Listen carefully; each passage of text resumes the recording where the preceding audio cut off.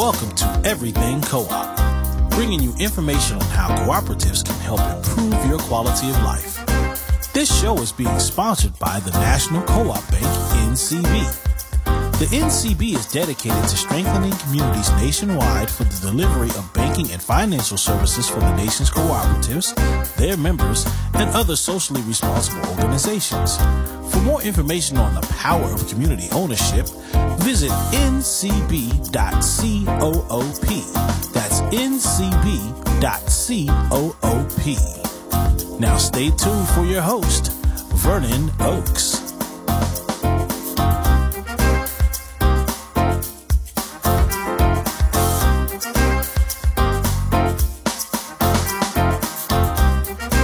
Good morning, everybody. Welcome to Everything Co-op. This morning we have the absolute pleasure of having Mr. Paul Hazen on with us this morning. Good morning, Paul.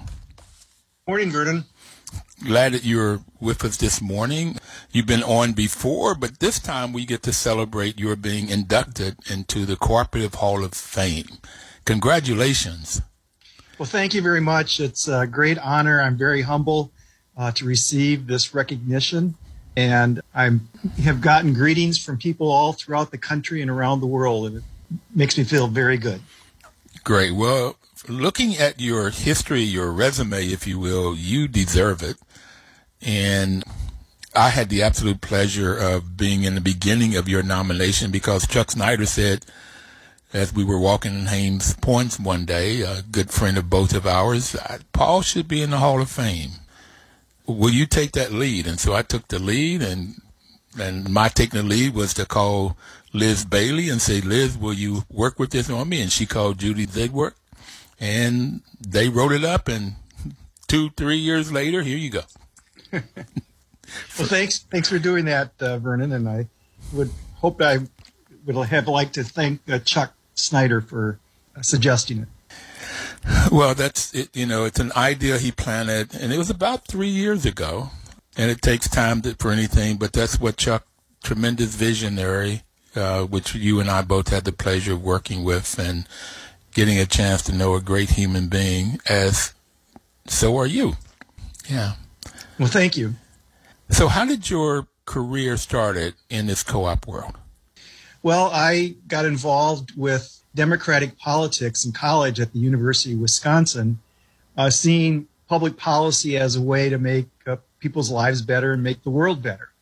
And through that, I worked for a member of Congress from Western Wisconsin. His name was Al Baldus, and his political constituency were the cooperatives.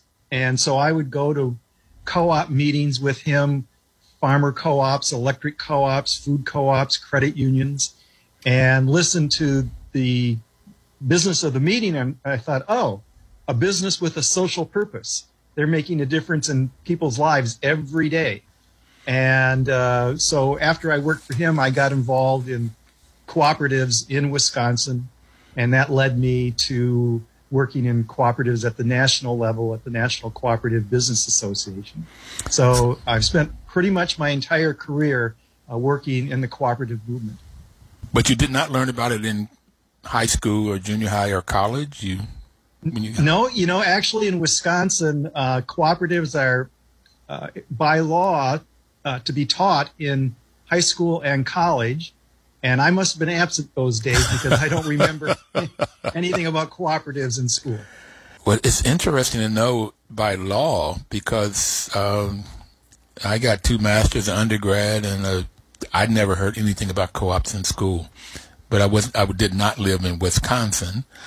So what was your next job, or your first job in co-ops? What did you do?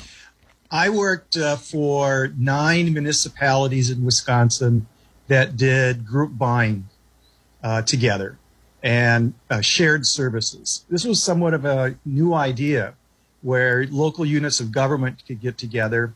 There was a model already there where school districts would join together to jointly purchase supplies for the schools, but then also share services like, language teachers. One school couldn't afford to have a full-time language teacher, so they would share it with several schools. And then that idea was extended to local municipalities. So that was basically a purchasing co-op. That's right. That's right. We called it a shared services cooperative, but yes. So a purchasing co-op is a business that, in this case, a group of municipalities or organizations, nonprofit, schools, and they got together to buy their supplies. So if they were buying pencils, 10 schools could buy a lot more pencils than one and therefore get a better quality. And by this company buying it, they got the knowledge of who made the best pencils, and they can negotiate a better price for pencils. That's exactly right. And we really focused on strategic issues for the municipalities, economic development, and things like that. And that's where I really got involved and learned more about what cooperatives could do in local communities in economic development. And of course, in Wisconsin, cooperatives are, a real part of the economy. But in that particular area, an interesting new cooperative got started called Organic Valley, a dairy cooperative that's now the largest organic business in the country. And that didn't come out of our efforts, but that was what the communities were looking for. How do we develop our economy locally? And Organic Valley was a product of all that. So now you've just talked about a marketing co-op, which is in another sector. It's called marketing or producer co-ops.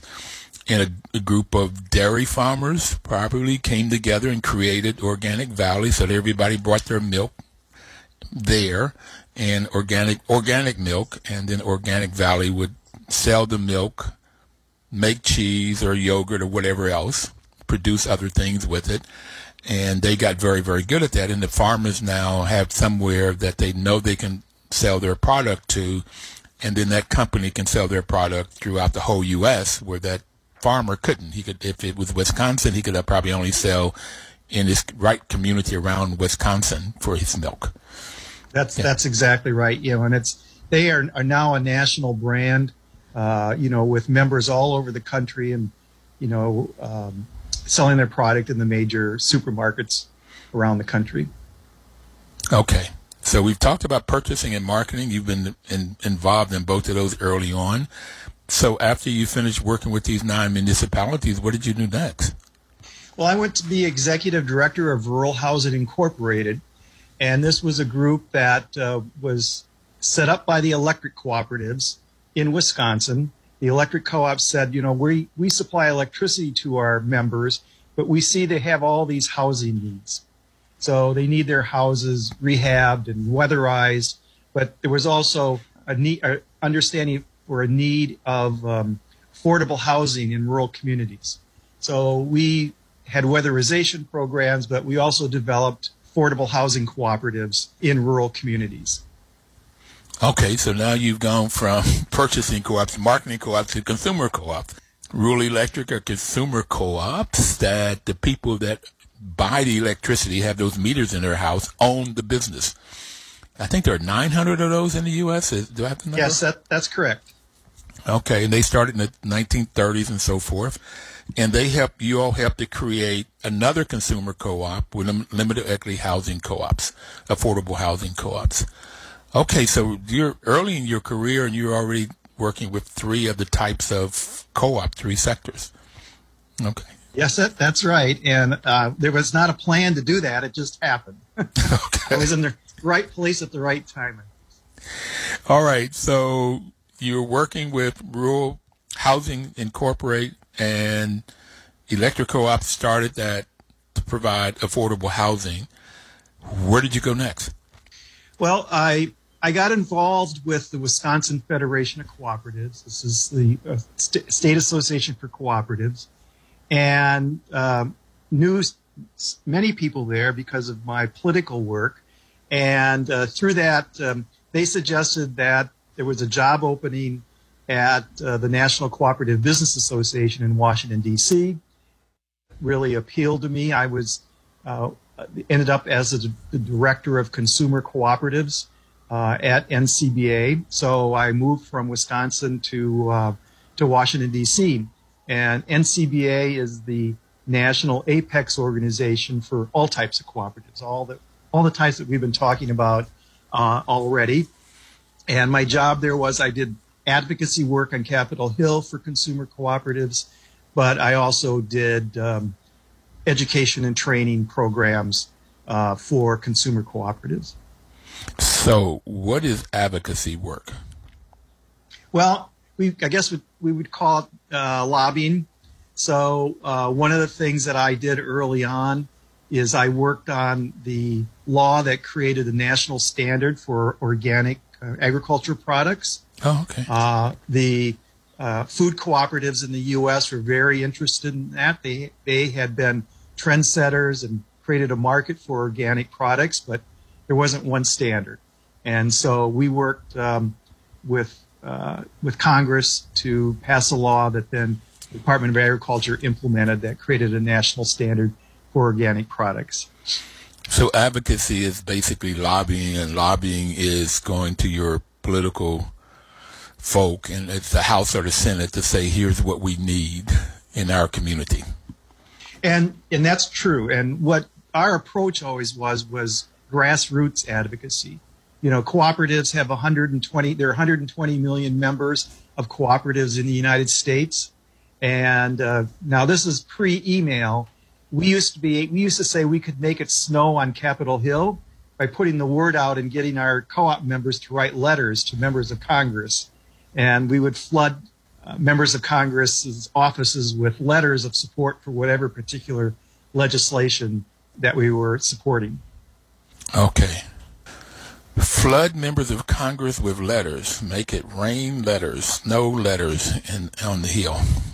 From 120 million people that are members of co-ops in the U.S. But I have found out, Paul, that most of those people don't know they're members.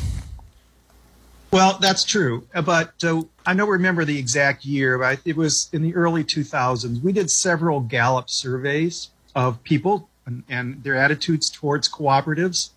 And yes, we found out about 40% of people really understood that they were a member of cooperative. But when you explained to them what cooperatives are, you know, we got up into the mid-60s of people understanding cooperatives. And what was really powerful about that is when you explained a cooperative, people, about 90% of people said, yes, I'd like to buy or participate in a cooperative if those are the principles and values that they're purporting. So, you know, it's like there's a reason that advertisers repeat the same message over and over again. You have to constantly remind people about your product. And we certainly in the cooperative community could do a better job. I'm very pleased that over the last decade or so, more cooperatives are identifying themselves as cooperatives in their advertising. And that's really important for people to understand that, you know, when you say, you know, Land O'Lakes is a cooperative, Ace Hardware is a cooperative, Nationwide Insurance is a cooperative, Associated Press is a cooperative, the credit union and the food co-op down the street, you know, people really respond to that positively. Yes. And I can't tell you how many people, when I say Ocean Spray is a cooperative, they don't know that. I didn't. I drank it all the time, but had no idea it was a co-op.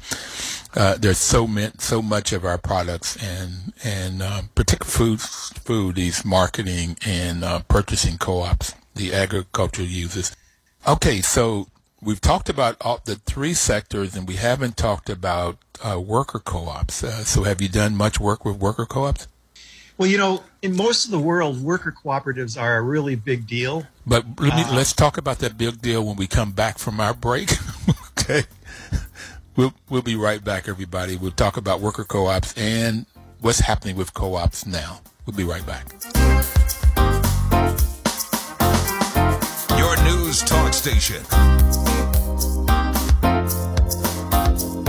Welcome back, everybody. This is Vernon Oakes, and the program is Everything Cooperative, and we have the absolute pleasure of talking with Mr. Paul Hazen this morning. Paul is being inducted into the Cooperative Hall of Fame this year. That dinner will be on October the 6th, and if you want to go, you can go to cdf.coop and look up events and get your tickets and find out all about it. Paul, we were just going over his resume, if you will, his history, how he got into co-ops, And right before we took the break, we were talking about worker co-ops. So, Paul, you were saying that worker co-ops are all over the world. What else were you going to tell us about worker co-ops? Well, in many countries, they are major businesses, with thousands and thousands of employees in all different economic sectors, manufacturing and retail, things like that. And that really never caught on much here in the United States until the Great Recession of 2008 and 2009. And when you look at the history of cooperatives here in the U.S., they come in waves following economic upheaval of some type. So if you take a look at the Great Depression, following that, there was a great wave of cooperative development and credit unions, electric co-ops, consumer cooperatives. So when the Great Recession of 2008-2009 hit and the inequality was exposed in this country, many people said there has to be a different way to organize our economy. And that has led to a tremendous interest in organizing worker cooperatives, employee-owned businesses, cooperatives that empower people, give them an opportunity for an ownership stake, and and we've been riding that wave ever since 2008, 2009, and the wave is only increasing of people more and more interest in worker cooperatives or employee-owned businesses. A great example is right here in Washington, D.C., the owners of a few cool hardware stores, the Ace Hardware store here in Washington, D.C. Part of the business has been sold to the employees. So now they are not only workers, but they're owners of that very successful business. So we did have Gina Schaefer on a few weeks ago, and she said that they own now 30% of the business. And over time, depending on how profitable it is, they will own 100% of the business, those employees. I think there are 13 cool hardware stores. Okay. That's right. Okay. And she's a delight to talk to. So you said this wave is since the 2008, 2009. But before, I want to talk more about that wave. But before we do, you mentioned principles and values. And one you've already talked about when you were doing advocacy work. It was also about education and training. And that's the fifth principle. And that's the one I first liked about co-ops, is how much training can happen and how people can learn every day. It's not like you need a formal college degree or anything to get in and learn how to run a business. And that's what you do if you get into a co-op. So what has been your view over the years of the values and principles of cooperation? Well, the principles of, democratic control of the business, member economic participation, concern from communities, that's the structure of the business, and that's very important. But the values of self-help, self-responsibility, solidarity, honesty, that's what really sets cooperatives apart from other types of businesses when we put those values into place. And that's always been my focus about why our businesses are different and, in my view, better, because they put, in the case of the cooperatives, they put the member first over profit. Profit's important. You got to run a successful business. And I'll just give you an example of something I was involved with yesterday. I'm on the board of directors of the Community Purchasing Alliance here in Washington, D.C. This is a purchasing cooperative for community-based organizations, religious institutions, faith-based organizations, nonprofits. And we were getting ready to do Let me just cut you off a minute. You're being very modest. You have to start that if you weren't the idea generator behind it. Now, 7 years ago or so? Yeah, that's right. And you all are going now from D.C. to other parts of the country starting these Yeah, we're expanding to Boston and Cleveland and Chicago, and it's been a great ride. But we were getting ready to do a electricity procurement. And if you've been following things in the energy markets, it's very volatile. And some of the electric suppliers were quoting 30% increases in their price. Now, right now, Pepco here in Washington happens to be the better price. And the co-op, when we aggregate, we don't make up any profit, any money off of the Pepco contract, because that's open to anybody. So we actually recommended that our members go with Pepco and not through the co-op because it's a better deal for our members. So the co-op is actually losing revenue, but we did what was best for the members. And right now, the best price is through Pepco. So that's an example of putting the member first versus a for-profit business that wouldn't make any money off of that deal. So they would probably recommend one of the higher price suppliers. 99.9% chance, yes, that they would recommend the one that gives them the most profit, because in my MBA program, it was return on investment. Decisions were made on the choices, which gives you the best return on investment. There's no return if you go to Pepco because there's no profit. You don't go there. You don't get any business. So the best return on investment with those two strategies is you do the other one, which is not necessarily good for the member. So yes, got it. Yeah.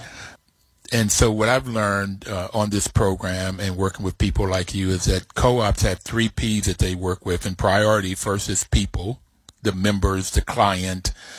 The second is the planet, so the community and the people in the community. And the third is profit. Have to make it, like you said, have to make a profit. But that's not, you don't make all your decisions on a profit. Okay, so that's wonderful. Values, you said it's self-help and solidarity. Could you explain that a little bit? Because it seems to be almost self-help is for me, solidarity is for us. Seems like that's contradictory in a sense. Well, there's also a concept there of mutual benefit. What is good for the group is also good for me. That's the way you need to think about that. Turn that kind of, it's I'm first versus as a group we're better off. And one of the challenges that we have in cooperatives, in order to think that way, you have to give up a little bit of control. So you're responsible for yourself, but you're also responsible in a mutual way for other people in your group. And when you can put that into practice, that's very powerful. Bringing a group of people together who think that we're all better off if we work together. That can be very powerful. So Jessica Gordon-Nembhard has been on the program several times in her book Collective Courage, talking about the history of co-ops in the Black community.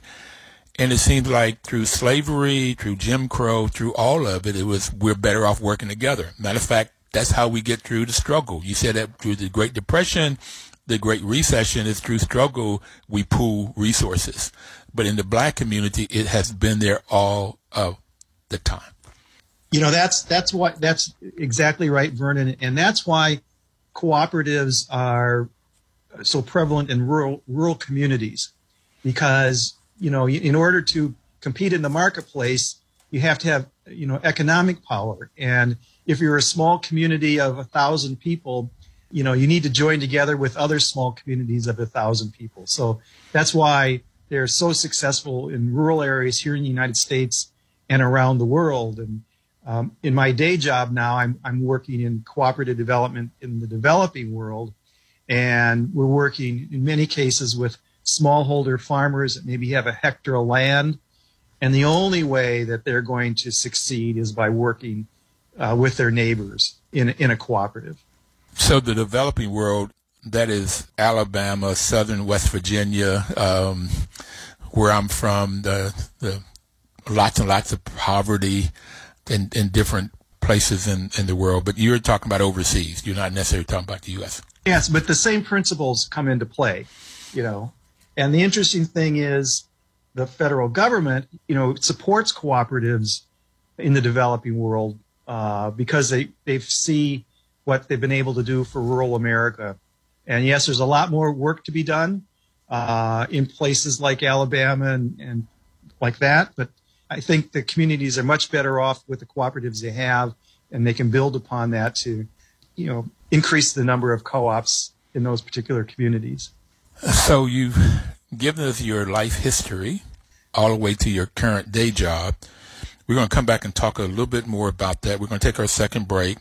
And I also want to talk about this wave that you've talked about, and then get into some of the research that your current day job has been doing. Okay, so we'll be right back, everybody, talking to Mr. Paul Hazen, who is the inductee into this year 2022 Cooperative Hall of Fame, and he's the first of 5 that we will be talking to. At least we're going to talk to a total of 4. The 5th one is an unsung hero, and I'll give you a little bit of information about that later. We'll be right back.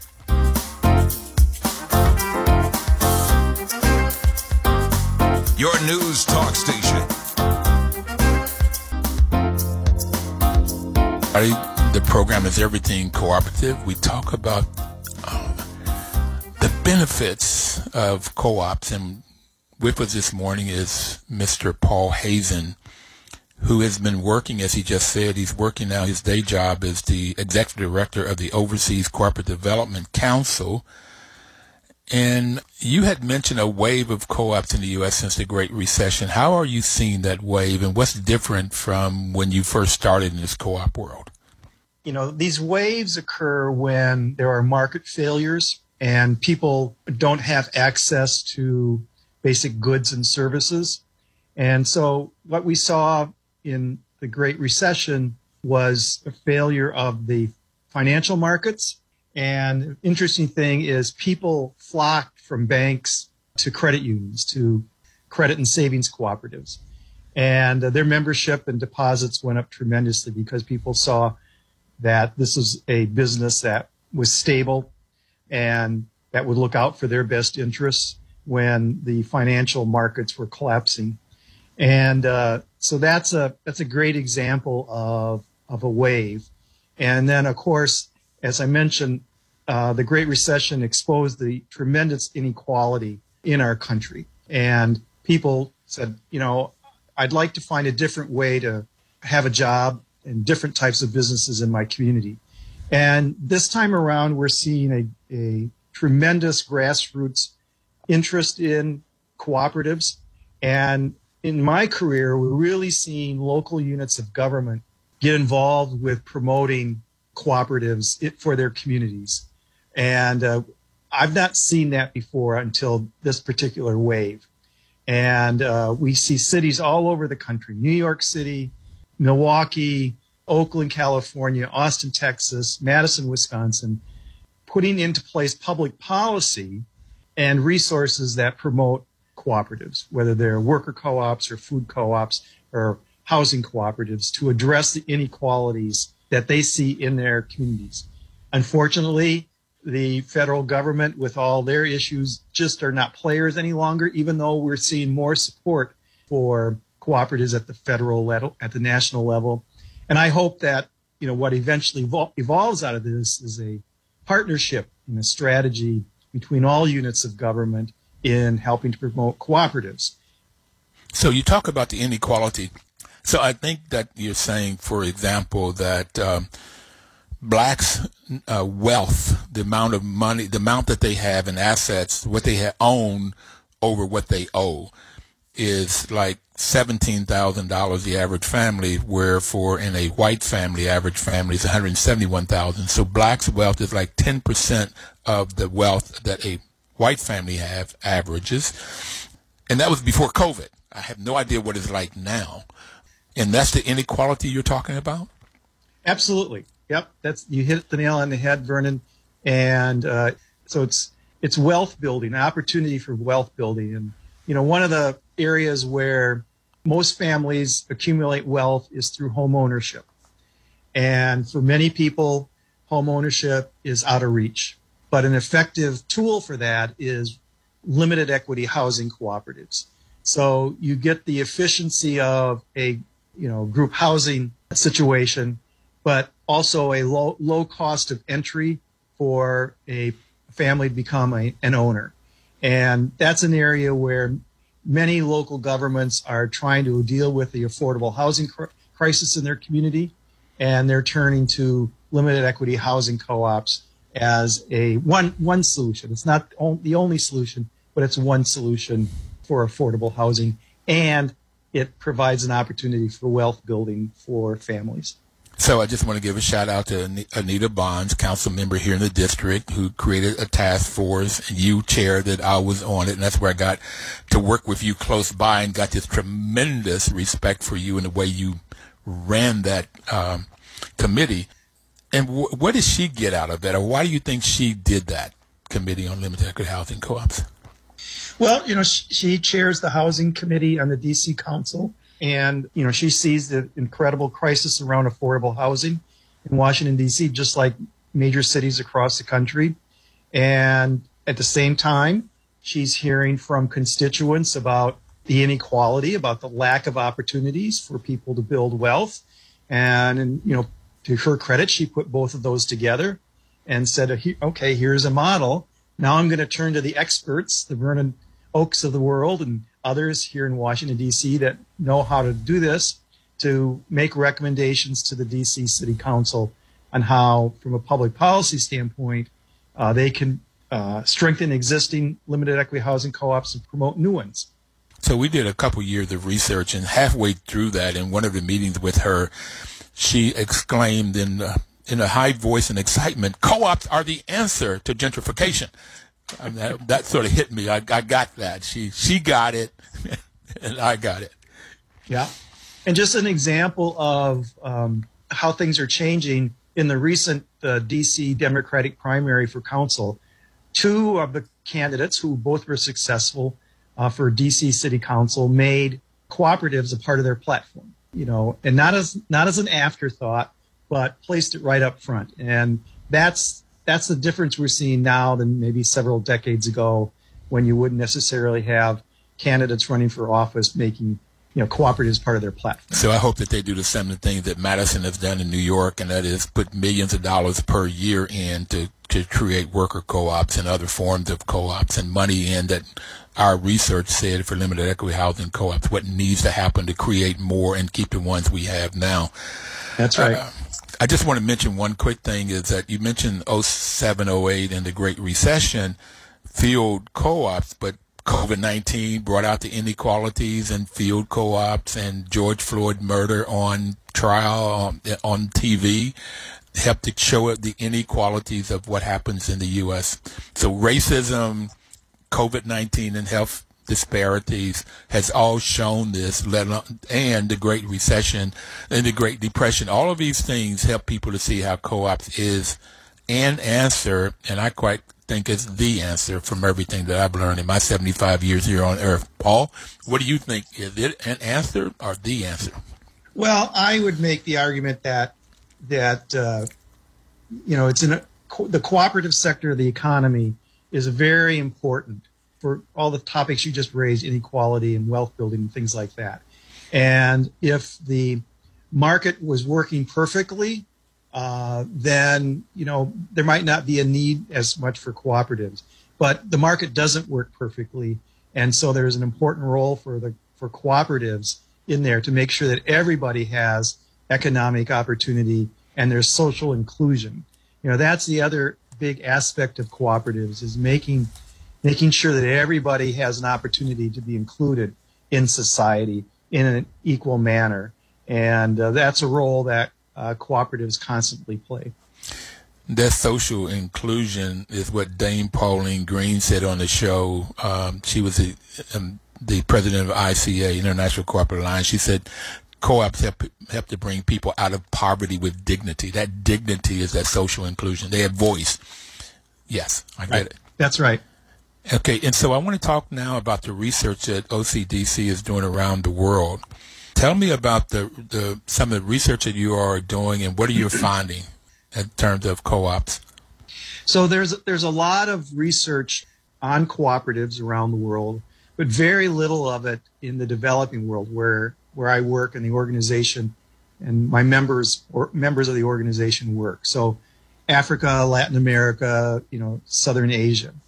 And there was very little data available and to do research. And so the members of the Overseas Cooperative Development Council decided that there was a void here, and that in order to affect good public policy, we needed data and research that we could present to policymakers, to multilateral organizations like the UN and World Bank and organizations like that.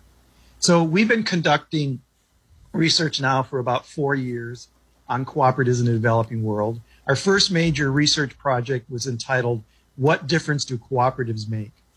And we went into 4 countries and looked at cooperative members and compared them to non-co-op members.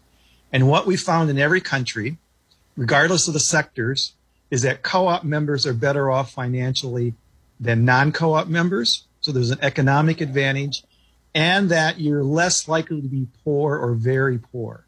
So cooperatives are a very effective tool to lift people out of poverty, as Dame Pauline Green said. So that's we have data and research to back that up. Now that's a powerful message to a policymaker, is that if you're thinking about promoting cooperatives in your country. We also found that cooperatives are a very effective way for women to access the formal economy. In many developing countries, women are excluded from the formal economy, and so they're kind of underground, and so they don't receive all the benefits from the formal economy. But a cooperative is a pathway to that formal economy. And again, very powerful message there about inequality and inclusion of people. So, that's kind of the big picture, what we're finding. But we're also doing research on, how the savings and credit cooperatives can help youth, improve themselves and get the jobs and get into the formal economy. So we have a whole variety of research that we're doing, and we are continuing to do that work. We did a lot of work around COVID and how resilient cooperatives were during COVID. Again, what we found, like during the Great Recession, people flocked to cooperatives because they could trust the information they were getting from the cooperative, and there were great benefits of being a co-op member. So again, when COVID turned out to be an economic crisis, but it started out as a health crisis. But again, the co-op was there to provide benefits to their members. Benefits to members, and those four countries, the two I remember are Kenya and Peru. And the other two were Poland and the Philippines. So in all of those countries, you had the same kind of results? It didn't make any difference? Yeah, well, I mean, the percentages were different, but the result was the same. Some countries were, like Peru, the benefits were greater than another country, but they were basically, we could make that statement that in all four countries, people are better off financially if they're a member of a cooperative. People are better off. Okay. Well, that's the reason we started this show, in that belief. Now you've had research to prove the belief.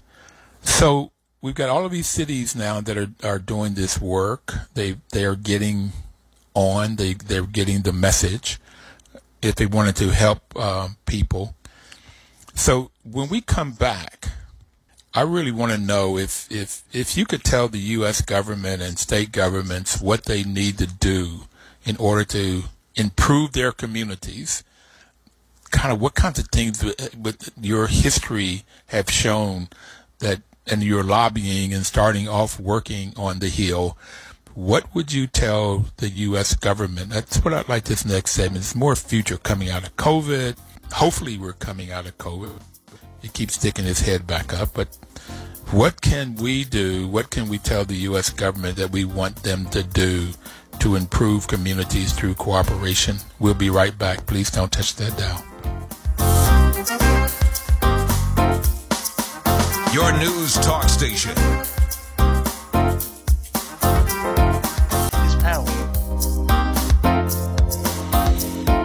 Welcome back, everybody.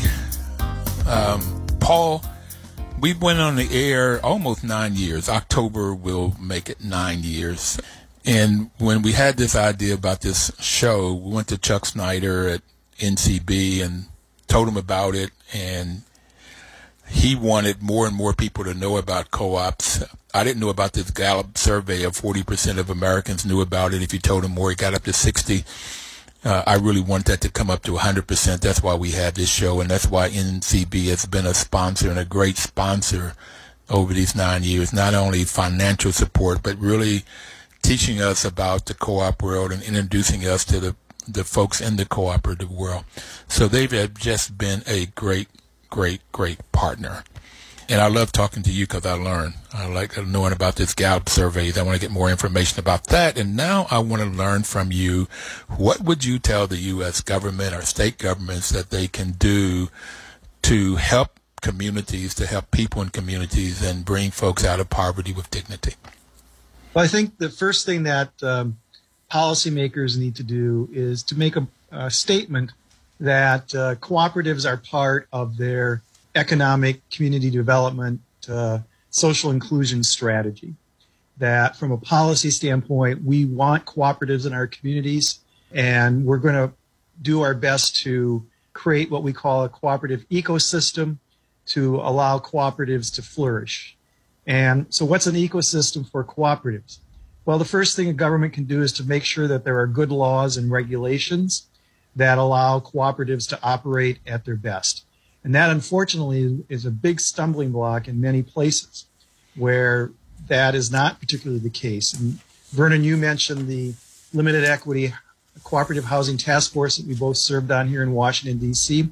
That was one of the things that we pointed out to the city council, is that limited equity housing co-ops were many times at a disadvantage for funding for affordable housing, because of regulations that the D.C. government had put into place. So we have to correct those type of things. So good laws and good regulations.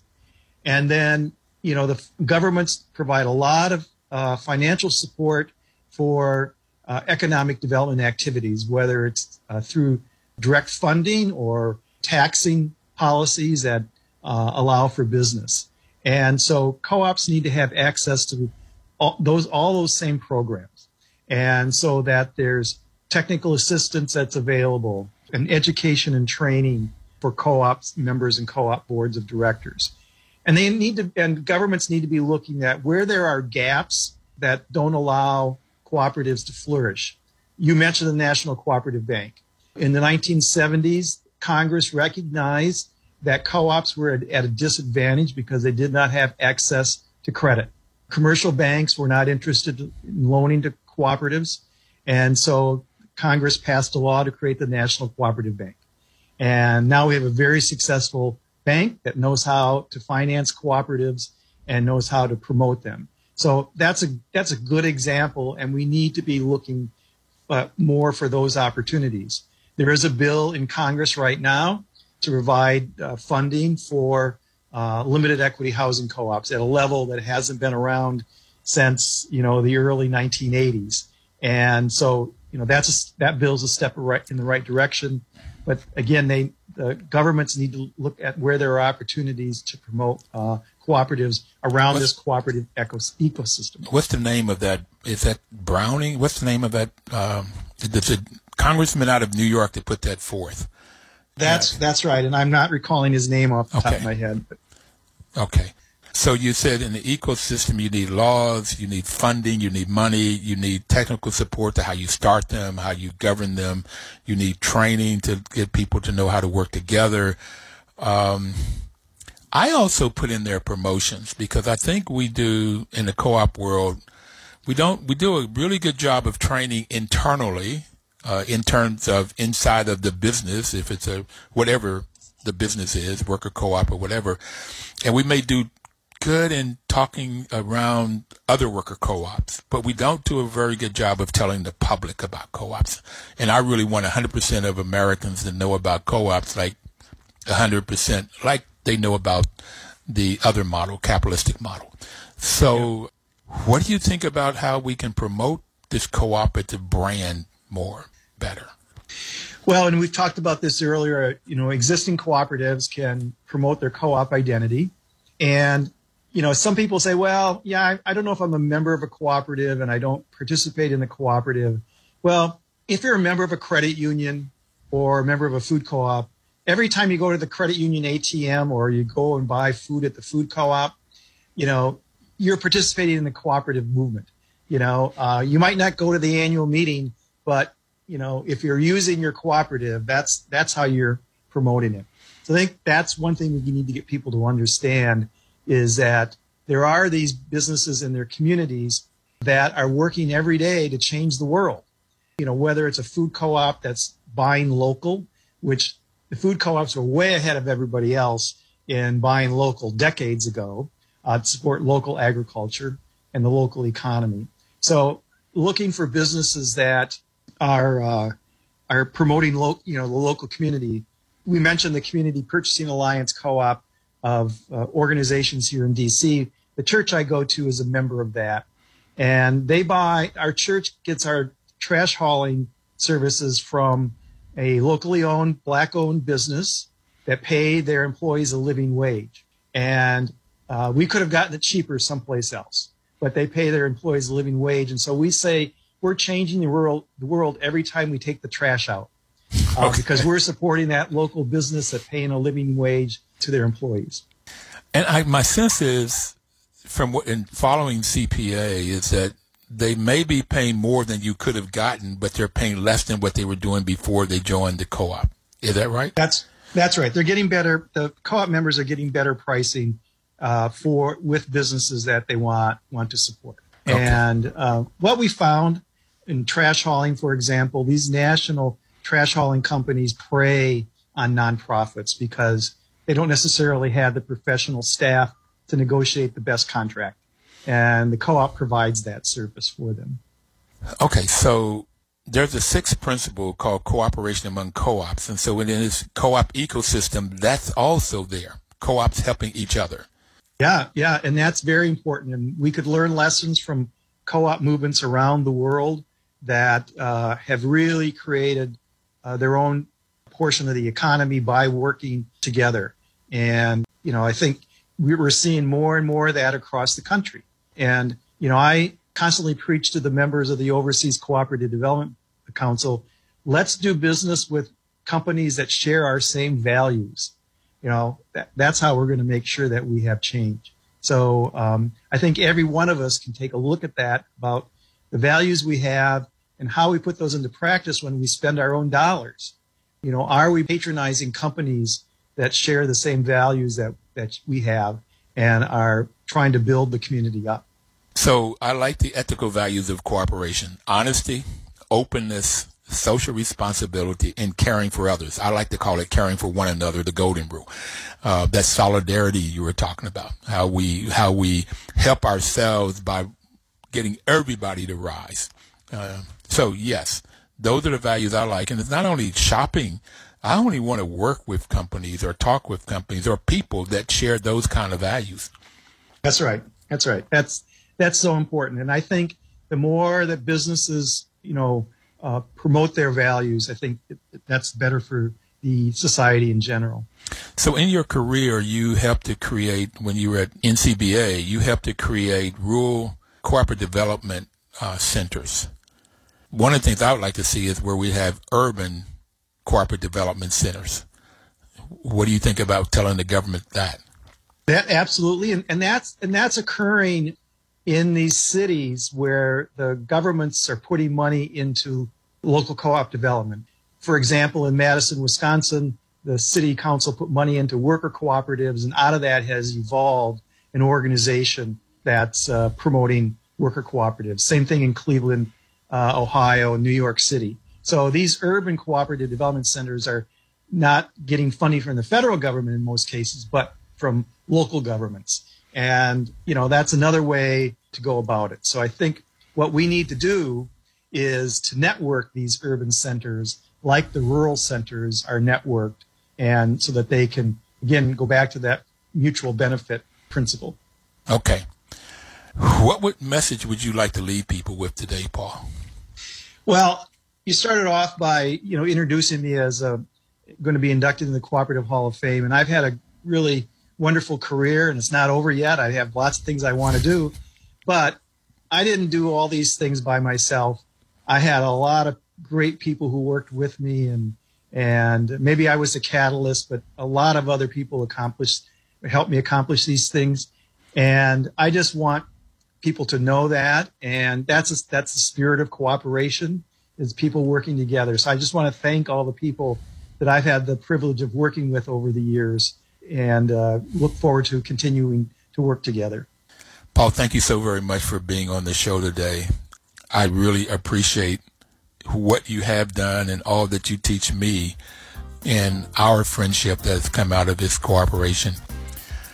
So, everybody, that finishes our show today. We will be back next Thursday.